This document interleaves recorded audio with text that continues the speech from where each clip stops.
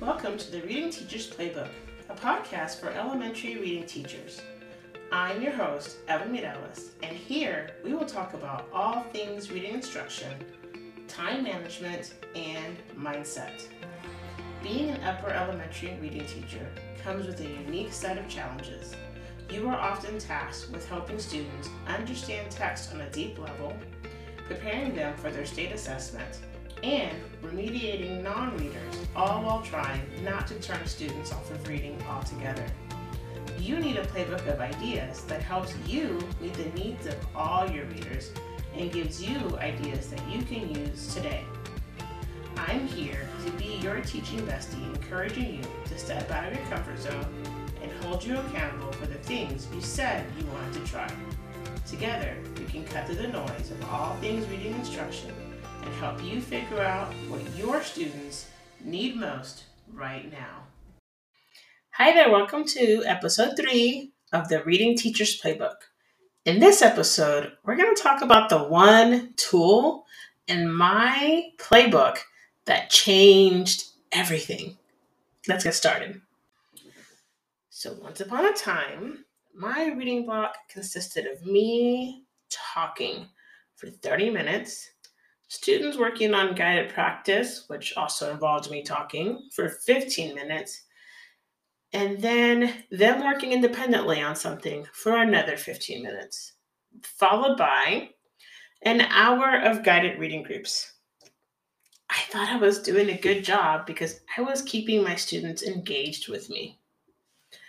I was afraid that if I let students go and practice too early, then they wouldn't know what they were supposed to do or gasp. They might have questions.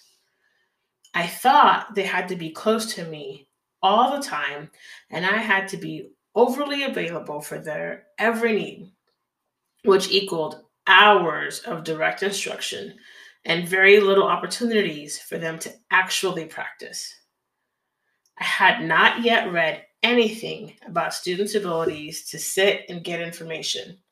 I just knew that I was giving a maximum amount of time to my reading block.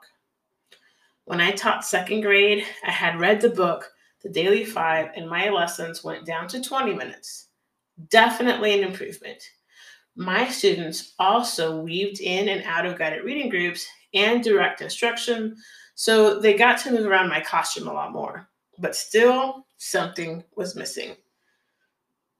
Thinking back on this, I think that it was the fact that I watched the clock, which was great, but also distracting. Trying to be a clock watcher and give the lesson meant that I was slightly distracted from my instruction and my students.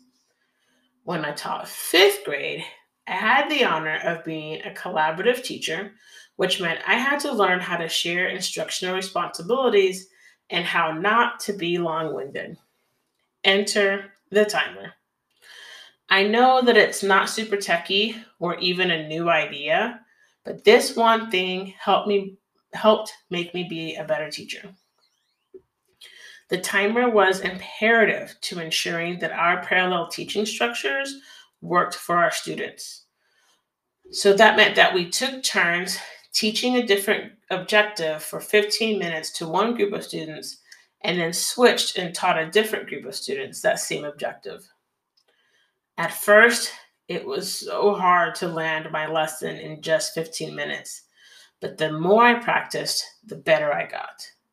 The more concise and intentional my lessons got, the better my students understood the concepts that I was trying to teach. Prior to that part of the school year, my lessons ran long and included cute activities that my students enjoyed, but didn't really add value to my lessons. So when the timer came in, those activities went out. Using a timer not only made my lessons more intentional and concise, they also shifted my mindset about teaching. I no longer thought that all the learning was on me. This required students to buy in, and it required their input as well. It was imperative that I watched for and incorporated formative assessments such as turn and talk in order to ensure that students were understanding the concepts taught. It helped me to enforce time boundaries in other content areas as well. Having these time boundaries also meant that I had to make sure that I cycled through the learning. Using a timer also helped me and my students have a sense of urgency when it came to our time together.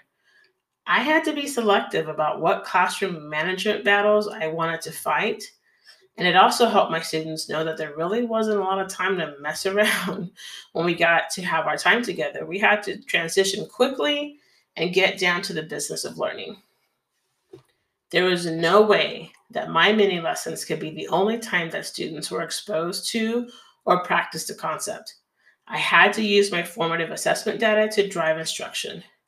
That then fed into my guided reading groups and strategy groups and read aloud instruction. Not being long-winded in one component of my reading block helped me to make time for other components of my reading block, because my read aloud and mini lessons made up a small portion of my reading block. That meant that I had time to implement guided reading groups.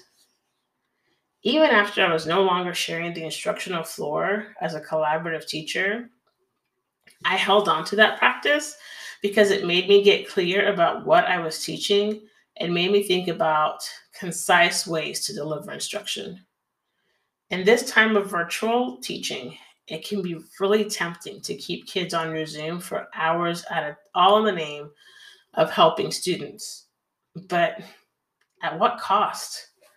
What best practices are we sacrificing in order to keep students on in our whole group lessons longer? Are we sacrificing guided reading? Are students getting a chance to read independently? Or is all their time being absorbed by our whole group lessons?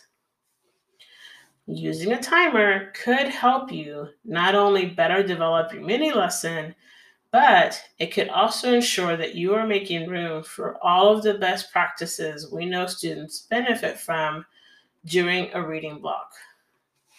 Here are some ways that I use the timer in my classroom. I use the timer during my direct instruction.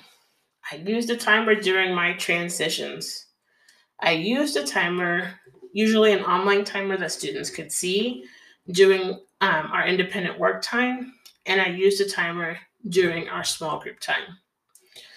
Now, I didn't let the timer rule me. It just helped me to not be long-winded and to create that sense of urgency. If I needed a few extra minutes, I could take it, but I didn't let that be the norm. So some resources for timers. To be honest, I use my phone a lot. I just use my phone, set a timer for the time, and let it go off. You could use a kitchen timer. They make magnetic ones that can go on your dry erase board. And then there are online timers. And a quick Google search for online timers for kids will lead you to one that meets your needs. So here are your next steps.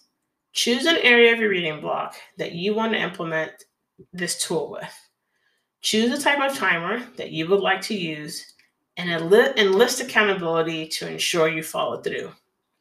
The easiest way to ensure or enlist that accountability is to get into our the Reading Teachers Playbook Facebook group, where we can talk about the timers that you want to use, or you can share ideas, and we can talk about how you're using them to help improve your reading block. Try it and then document your findings and then tweak as necessary. I hope you find this tool helpful, and I'll talk to you next time. Thank you for taking time out of your busy day to take a page from the Reading Teachers Playbook. If this episode resonated with you, please take the time to rate and review the podcast on Apple iTunes so others can find it too. And take a screenshot of this episode and tag me at Miss Eva Mireles on Instagram. Check the show notes for any links mentioned and hit subscribe so you don't miss a play from the Reading Teachers Playbook. See you in the next episode.